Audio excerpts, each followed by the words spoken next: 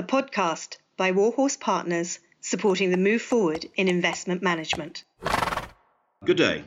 I'm Piers Curry from Warhorse Partners, and welcome to one of our regular podcasts. Martin Gilbert, Standard Life Aberdeen's Vice Chairman and former co-CEO, has stepped down from Standard Life Aberdeen and is our guest today. Martin's career of what was nearly 40 years at Aberdeen Asset Management witnessed enormous growth from a small office in Aberdeen, Scotland, with around 50 million of assets at the start, to the Leviathan today, Standard Life Aberdeen, with around 500 billion under management. I declare an interest here, as I joined Aberdeen in 1995, once upon a time, in the London office, and I'm a shareholder. After the merger with Standard Life, the outgoing chairman from Aberdeen, Simon Troughton, gave Martin a wonderful scrapbook of photographs of his career titled Still Smiling, based on press headlines about Martin. That cheerfulness and the phrase buccaneering or swashbuckling seems to be a good refrain over the years. So thank you for joining me, Martin. I'm hoping we can swashbuckle through some questions together. I'm sure we can. So in broad terms, since you started your career, the city has seen many crashes and crises. And I wondered what lessons are similar and different now in terms of coping. Yeah, I suppose I've been through about 5 or 6 downturns in the market. Certainly economically, this one is probably the most, or could be the most severe, in that it's really a crash in the economy, which we're not seeing yet in the markets, strangely enough. But my advice is the same each time, which is try and do nothing. It's very difficult to do nothing when markets are crashing around you, but inevitably you sell at the bottom or buy at the top. So really the best advice is make sure you're happy with the companies, the bonds or the properties you own.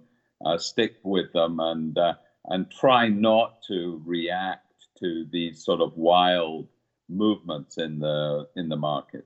With massive and maybe necessary government intervention in businesses, we're talking billions, how will active fund managers in future cope with moral hazard in investing, solvency, even real valuations? Well, I do think this is an amazing opportunity for active fund managers, because there will be huge disparity in the markets going forward in all the sectors, in property, bonds, equities. So by that, I mean, some companies are going to do badly because of this, and others are going to do well. Some properties are going to do badly, and some properties are going to do well. A good example would be warehouses for online shops. So the disaster recovery offices are almost surplus now. Obviously, retail is going to be difficult. So it's a huge opportunity, I think, for the active guys to prove that they can add value to portfolios over the next few years. I'm listening to other interviews, and people are talking a lot now about sort of national interest and shared worries. But to a certain extent, the purpose of fund management is to act for the returns of shareholders, which is not always the same as the collective saving the country. Is that going to emerge, you think, more as this pans out, that the fundamental difference of interests are going to be recurring again? I think we'd already seen a rise in nationalism versus globalization. Certainly for the last few years, we've seen that. We've seen that happening. So this downturn has shown up the defects in supply chains in countries like the UK, for example. Supply chains cracking and PPE. Food seems to have coped, but there's no question that there's going to be a rise in nationalism. As for shareholders, as for fund managers and shareholders, there's definitely been a rise in looking after all stakeholders rather than just looking at the return to one stakeholder, i.e. the ordinary equity shareholder. So we've definitely seen, again, a change. ESG is on the way up. So there's a lot of change occurring in the world. And we've seen 5 years of change in the last 10 weeks. So we've really seen massive disruption over the last, as I say, 10 weeks. You think the fund managers being quite institutionalized themselves are going to be nimble enough to adapt to very changing metrics, very new ways of looking at the world? Or is this just normal that they have to be so flexible? I think if they don't adapt, we'll just continue to see the decline of active asset management. And I think they are all nimble enough to do that. Active fund managers, by their very nature, are generalists. They're pretty nimble. They tend to invest for the long term and tend to take an interest in the companies they're investing in. So I'm positive for the active fund management sector over the next 4 or 5 years. It's encouraging. Martin, you said in a recent interview that this is the longest you have spent at home, for over 20 years. And I was wondering, has anything entered your mind about the industry during this spell that you didn't have time to think about before?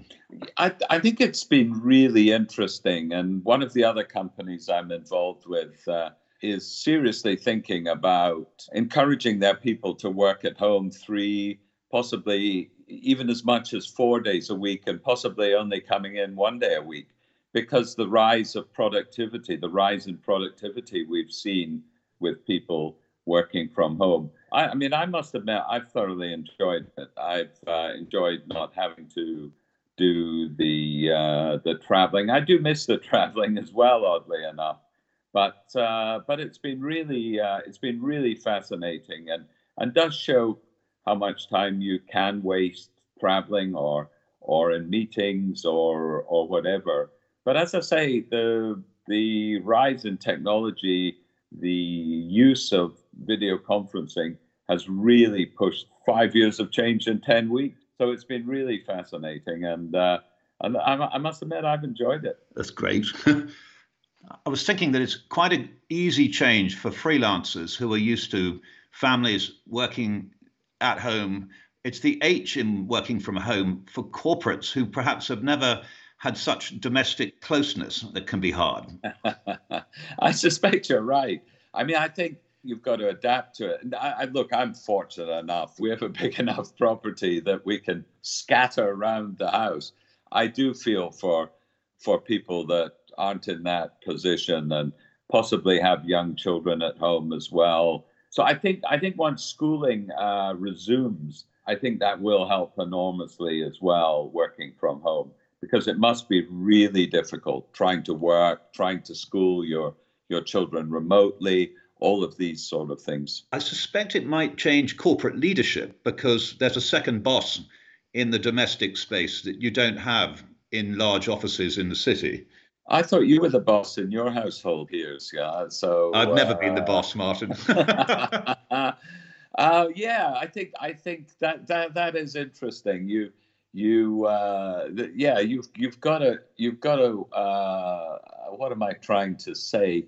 Yeah, you've got to get on. You can't just continue as you did in the office, and so it's as I say. Look, we're fortunate enough to have a big enough property that we can scatter to all parts. But as I say, I do feel for people that just don't have that luxury. But I do think the cost of working from home is fantastic, especially in London. If you can save the commuting cost, the time to get to the office, the commuting time, all of these things are really big wins for people.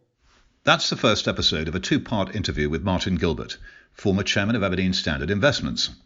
In our next podcast, Martin talks about the origins of the business he founded, company culture, the value of experience, making a difference, as well as offering me a few tips to close. This is a podcast from warhorsepartners.com, supporting the move forward in investment management. Keep galloping on until the next time.